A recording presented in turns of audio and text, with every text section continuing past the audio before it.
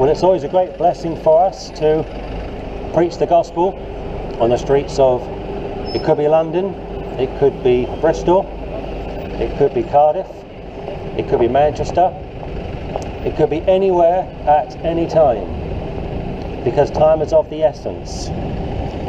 John chapter 8, a great verse by the Lord Jesus Christ. John chapter 8.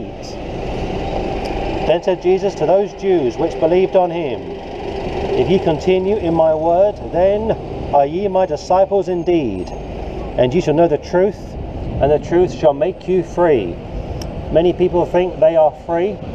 Many people are convinced that they are free, and yet many people are on the road to ruin. Many people are in bondage to, it could be gambling, it could be vice, it could be religion. And I should know I was involved with religion for many years. Went to church on a regular basis, was an altar boy, went to Catholic schools, and yet the truth quite simply is this: I didn't know the Lord Jesus Christ. I was religious, I was enjoying myself, and yet had I died, the Bible speaks about a place called hell, a place called heaven. I think a lot of people have a false notion, in fact I know that a lot of people have a false notion that they think they are good enough to make it to heaven. Somebody once said that everybody wants to go to heaven, but nobody wants to die. A lot of truth in that. If ye continue in my word, then are ye my disciples indeed, and ye shall know the truth, and the truth shall make you free. The truth is a person, not a concept. It's not a philosophy. Truth is a person. And that's one of the reasons why the Lord Jesus Christ was attacked time after time. Everything he said was said with such certainty, such clarity, such assurance. And a good number of people didn't like that. A good number of people today in Charing Cross don't like the idea of something being set in stone, something which you can't really question. And yet, you good people, you're following rules. I would suggest a good number of you people have flown into the UK. You've got on a plane somewhere. You've gone through immigration. You've had your bags checked, your passports checked. Some of you people have had to apply for a visa. You had to go through a ritual of some kind. You had to follow the rules to some extent. You didn't just arrive. And yet, why is it that people in London, people in Sheffield, people in Bristol, people in Cardiff are quite happy, quite content to follow rules set down by the civil authorities, and yet when it comes to the scripture, when it comes to Christ, they don't seem to want to play ball. They don't want to do as they are told. If you continue in my word, if you continue to walk with me, if you continue to believe what I would say to you, being the apostles, and what would later be written down, being the rest of the New Testament, then are ye my disciples indeed. A disciple simply means a follower. And yet how many people here in London today are followers of the Lord Jesus Christ? I'm sure there are many religious people. I'm not particularly interested in religion. I could say a lot against religion, I don't want to. I'm more interested in preaching about a relationship. I'm far more interested in getting down to the nitty-gritty, getting down to the basic elements of what biblical Christianity is. It's sometimes very easy to preach against something or someone, but you try and preach about the truth. You try and preach about Jesus. You try and preach about the scripture. Not very easy, not particularly simple. And as he spake these words, many believed on him. I wonder how many people here in Charing Cross today have believed on the Lord Jesus Christ. I'm sure a good number of you people are Christian, with a small c, go to church, maybe once a week, maybe once a month. We've got Christmas coming up. I know a good number of Brits go to church around Christmas time, around Easter time. The rest of the year you don't see them, you never hear from them, but around Christmas time they start to go to their churches. But I wonder how many of those people actually believe in Jesus. I wonder how many of those people are actually walking with Jesus. I wonder how many of those people are actually reading their Bibles, trying to understand the deeper things of Scripture. There's far more in the Bible than just John 3:16. Yes, God has a love for the world, and that love, of course, is found in a person. Going back to truth being in a person, truth being a person. I mean, you talk about assurance. You talk about an unequivocal statement. You speak about somebody making a statement, suggesting something, affirming something which is so, and having no doubt whatsoever. It's like the first book of the Bible. It says, in the beginning, God created the heaven and the earth. No doubt about it. No, well, we think that's what happened, or it could have happened, or in theory that might have happened. It says, in the beginning, God created the heaven and the earth. The Bible says, in the beginning was the Word was with God, and the Word was God. Absolute assurance. And that's what made Britain so great. You had missionaries going all over the world, preaching about a message, preaching about a person. Going back to my point, that Jesus is the truth, and whatever he said stands. Jesus answered them, verily, verily, I say unto you, whosoever committed sin is a servant of sin. The last taboo has got to be death. If you spend any time reading the newspapers, watching television, speaking to anyone anywhere, there aren't really any more taboos. The last taboo has got to be death. We don't see death anymore. If I were to drop dead right here in Charing Cross, somebody would dial 999, an ambulance would come, I'd be taken to the hospital, pronounced dead. I would be put in a side room. My family may or may not see me. Somebody may have to identify me. But once that's done, I'm taken to the mortuary. I'm put into a coffin, sealed, and I'm held up until the day of my death. Family and friends arrive. I'm sealed in a coffin. Words will be said over me. My coffin will be lowered into the ground, and that's it. Out of sight, out of mind. We don't see death anymore. It's the last taboo. People don't want to talk about death. They don't want to talk about dying, and yet we're all going to die. We're all going to die. But my verse says this, whosoever committed sin is a servant of sin. The worst sin in Scripture, from the standpoint of the Lord, believe it or not, is unbelief. The worst sin in the Scripture concerning a believer in the one true God is idolatry. But to someone who isn't saved, to anyone anywhere who isn't saved, their sin of unbelief is a serious sin. You have creation all around you. As I look around London, this amazing city, buildings all around me, very impressive, going back to the days of empire, I know pretty well, pretty clearly, without any doubt in my mind, that a great architect or two built some of these very impressive buildings. I know there are some people that take a look at such a building and perhaps think that the fairy tales, or the tooth fairies, the little green men, the Smurfs perhaps, built such buildings, but the truth is, somebody with a great level of intelligence was able to build some of these buildings. They are very impressive, very, very impressive. We also have the problem of people being deluded, self-deceived. Going back to my earlier statements, people are on the road to ruin, and the problem is they don't realise it. And the servant abideth not in the house forever, but the Son abideth ever. The Son's relationship to the Father was impeccable, flawless. My relationship to the Father, your relationship to the Father, if you're not saved, is non-existent. Almighty God doesn't know you until you are born again. He knows of you, of course he does. He's omnipresent, he's omniscient, he's omnipotent. But I mean personally, he doesn't know you personally until you are born again. Your wife doesn't know you personally until you two come together. Your husband doesn't know you personally until you come together. You may know of him, he may know of her, but I mean fellowship, I mean close proximity. You're not known amongst each other until a level of intimacy has occurred. And the Bible speaks about such being the new birth. If the Son therefore shall make you free, ye shall be free indeed. That's wonderful news. I wish somebody had told me about being set free many years ago. Like I say, I went to Catholic schools, went through the Catholic system, did my best, hoped and thought that my best would be good enough.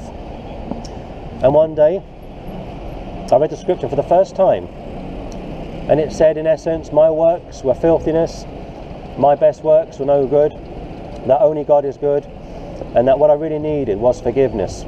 I needed mercy.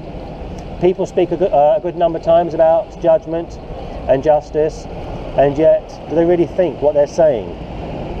If we all got judgment, if we all got justice, we'd be in so much trouble. We need mercy. We need forgiveness. We need somebody who can relate to us. Somebody who knows what it's like to be a man, to be a human, to know what it's like to be in this world. I know that ye are Abraham's seed, but ye seek to kill me because my word hath no place in you. So here we have a picture of a well-known person from antiquity called Abraham, a very upright man, and I would be of the opinion that the Lord was speaking to people who were religious, hoped that their religion would be okay, would be acceptable, and on the outside it probably was. They're probably impeccable, they're probably upright, nothing wrong with that, but the hearts weren't right. The Bible says our hearts are desperately wicked. The Bible says all of our righteousnesses is as filthy rags. The Bible says every man at his best state is altogether vanity. It's almost impossible to explain to people how good God is, while at the same time how bad man is. And yet somehow, some way, Almighty God has made it possible to be reconciled to wicked people such as myself, such as all of us. I speak that which I've seen with my Father, and ye do that which ye have seen with your father. You've got two fathers in Scripture. You've got God the Father, and you've got Satan, the devil. And the truth of the matter is this, that most people are a part of the wrong family. Most people are following the devil, according to my text. And here you've got a Jewish man, the Messiah, speaking to his own people. He had a great love for them, and yet he knew they had a problem. Their hearts were no good. They were in love with religion, not the Father. And he would preach to them on and off for 3.5 years. They wouldn't receive him. I mean, sure, some did, but most wouldn't. And you say, why would that be the case? Because they were following their father, the devil. It's a terrible thing, isn't it? To go to sleep, wake up in hell, and realise that you're not saved. But it doesn't have to be that way. Almighty God has done a great work. Almighty God has made it possible for anyone, anywhere, at any time, to be forgiven, to be reconciled to him, to enjoy intimacy, there's our word again, with him. Intimacy, fellowship. But that can't happen. It won't happen until mankind repents on a one-by-one basis, on an individual basis. And once a person repents, once a person receives the Lord Jesus Christ, they are forgiven, they are saved, and they receive mercy. That's what we need. We need mercy. Let's say you are a criminal. Let's say you've been put before a court and the judge has said, you've broken every law in the book, I'm going to give you life without parole. Pretty heavy stuff, I know. And you hire some barristers to represent you, to try and help you, and those barristers take all of your money, and after 3 or 4 years of going back and forth from the High Court, the Supreme Court, they can't help you out. You've been found guilty. There's no way out for you. There's just no way of any kind of a pardon. And then at some stage someone steps forward and said, I'll pay your fine for you. Someone said, I love you so much that I'm going to deal with your crimes against the state. I'm going to cover the fine for you. You talk about gratitude. You talk about a relief. And you've got one of two options. You can receive the pardon.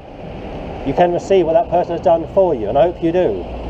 But if you don't, if you turn it down, you suffer the consequences. I mean, either way, you're going to pay for your sins. Either way, you're going to pay for your crimes, either here or in the next life. Jesus Christ is pictured in the scripture as a barrister, as a lawyer, as a friend of sinners. He doesn't want you to perish. The Bible says that hell wasn't made for mankind. Why would you go there?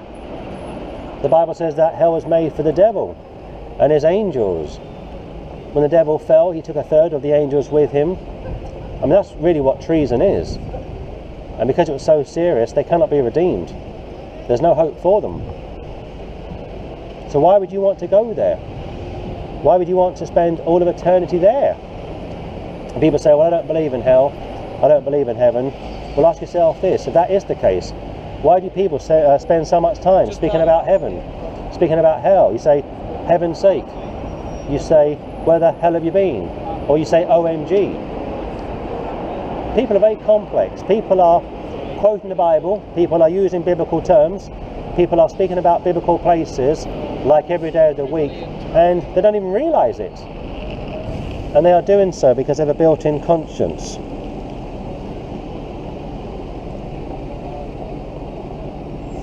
Then answered and said unto him, or they answered and said unto him, Abraham is our father. We have religion. We go to church. We're good people. We don't hurt anyone. That's always a popular expression that you hear a lot of.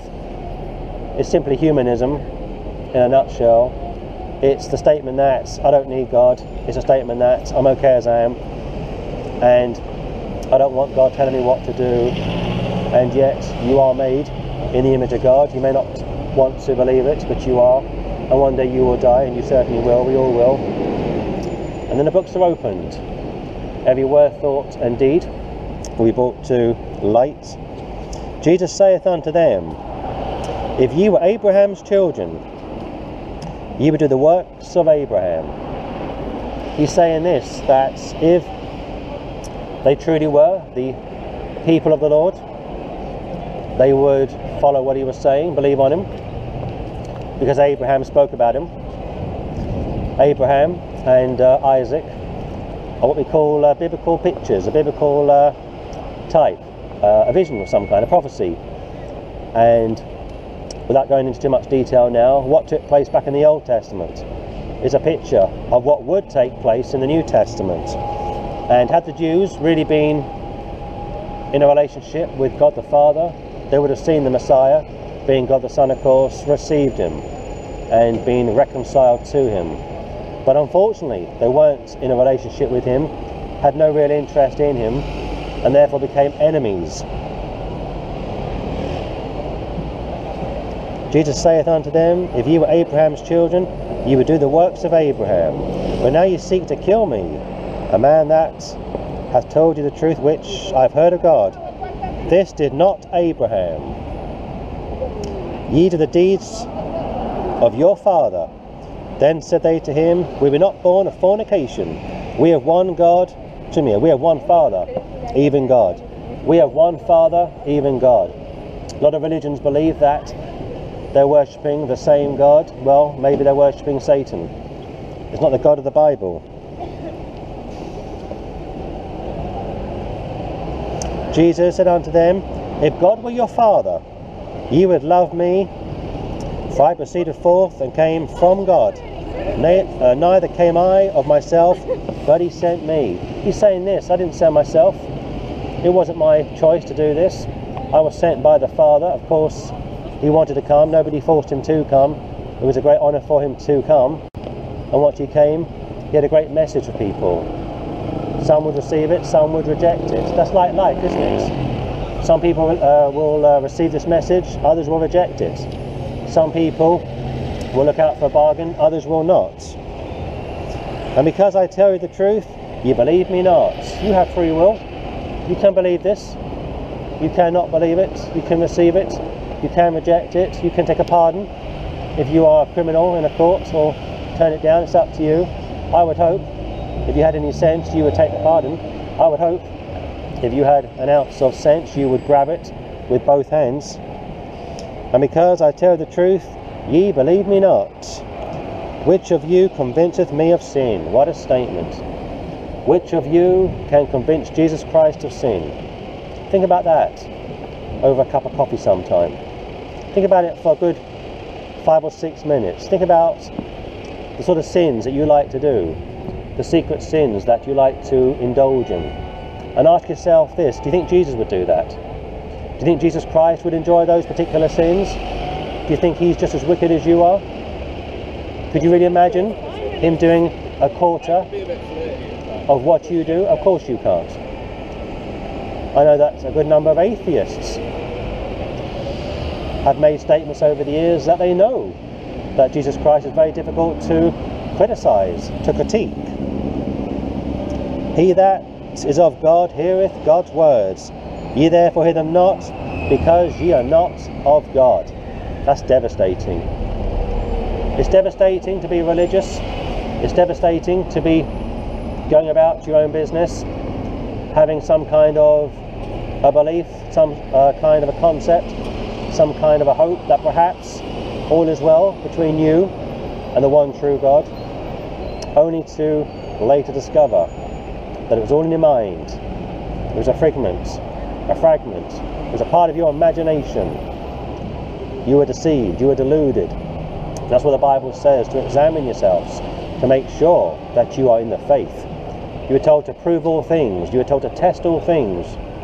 You were told that all scripture is inspired of God, and for the man of God who has the scripture, if he uses it, he's able to do all things. But above all, he that hath the Son hath life, and he that hath the Son of God has everlasting life, and he that hath not the Son is lost, is out of fellowship with the Lord, and abides in perpetual darkness. It's a terrible statement. Perpetual darkness, no possible way of being reconciled. And I hope and pray, as we get ready to wrap up shortly, that you people repent, get saved, receive what the Lord Jesus Christ has given everyone all over the world. Take him by the hand, receive him, believe on him. And the Bible says you have passed from death unto life. Amen and amen. For me, reading the Gospel of John is a great blessing. The Bible offers a lot of hope. And the Bible speaks the truth. The Bible means what it says and says what it means. And yet, if you speak to a good number of people, they become very agnostic very quickly. And yet, from our perspective, it's as clear as crystal. Still reading from the Gospel of John, chapter 8. Jesus said unto them, Verily, verily, I say unto you, before Abraham was, I am. Before Abraham ever existed, I am. That term, I am, means very little to a lot of people, understand? But the term I am is one of the eternal names of the one true God. To say I am in the present tense means I have no beginning, I have no end. You could say I have been, you could say I will be, but to say I am is a great verse affirming the deity of the Lord Jesus Christ. You see, it's like this: if you sin against God, and of course you will do, only God himself can forgive you. If Jesus Christ wasn't God, he couldn't help you. If he wasn't divine, he couldn't help you.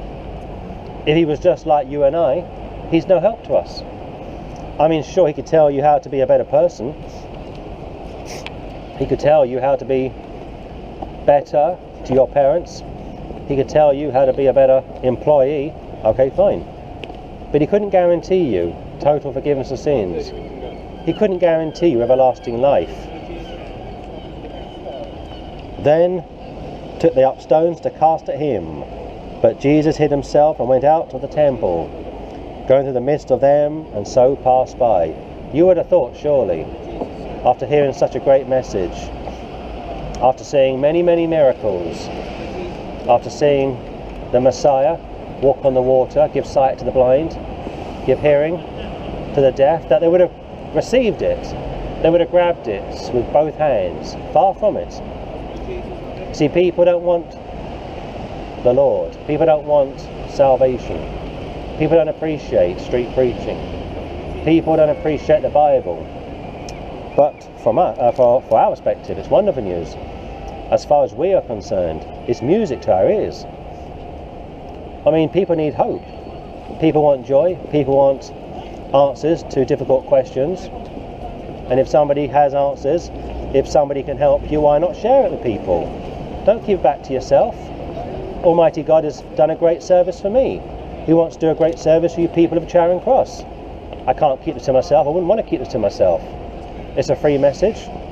It doesn't cost me anything. It doesn't cost you anything. And for some people, they don't want it. It goes right over their heads, and that's tragic. It's not unexpected, but it is tragic. One more time.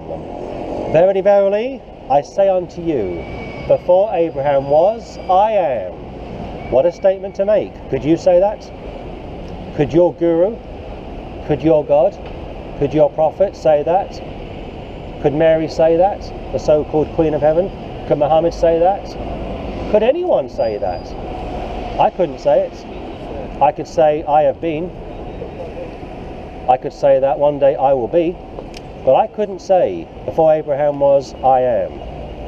I'm not aware of any deity from any background, being God or man, ever saying such a statement. Before Abraham was, I am. No beginning, no end. And you say, what was he trying to get across? He was trying to get across his deity. He was trying to get across the absolute truth that Jesus Christ is Almighty God, man and God. You can't really understand that. Even if you are born again, even if you are saved, even if you are in a relationship with the Lord, you don't really understand that. You can't really grasp that. How many people really understand gravity, or electricity, or geometry? I mean, really understand it. Or the second law of thermodynamics, or the first law of thermodynamics. I mean, who really understands these things? I mean, simply, truly, I mean, completely, thoroughly. And therefore, you can't really understand Jesus being God and man. Verily, verily, listen to me, I say unto you, before Abraham was, I am. And therefore, they had one of two options. They could receive it, they could believe it, or they could reject it. They could pass it up. And I hope very much when we leave Charing Cross very shortly that our presence hasn't been in vain. I know one thing, that the Lord is always glorified when his word is preached, when people take the time to speak about him, to try and reach out to people, to try and speak to people, try and connect with people. This is good news. This is the best news that I've ever heard. I don't know of many religions, correct me if I'm wrong, but I don't know of many religions anywhere on the face of the earth that guarantee anyone anywhere, I mean right now, total forgiveness of sins, intimate fellowship with the one true everlasting God, and the perfect peace which passes all understanding. I can't think of anything or anyone that comes anywhere near that. And yet my text, one last time, tells me, then took they up stones to cast at him. Today people throw stones at the Lord in a spiritual way, but Jesus hid himself and went out of the temple. The worst thing that Almighty God can ever do to anyone is to hide from such a person, just to leave a person to do their own thing. That's the worst thing that anyone can ever really experience. I went out of the temple. At the time, the Jewish temple was one of the 7 wonders of the world, and therefore, for the Jewish Messiah to leave such a place, you knew that something monumental was about to occur. Going through the midst of them, and so passed by. The Bible speaks about salvation being a gift, being precious, being sacred. And I hope and pray that you people here in Charing Cross, if you're not saved, would get saved. And those of you which are perhaps saved would raise up your voices, pass out some tracts, preach the gospel, glorify Almighty God. And we pray that His word will be blessed abundantly in Jesus Christ's holy and everlasting name. Amen and amen.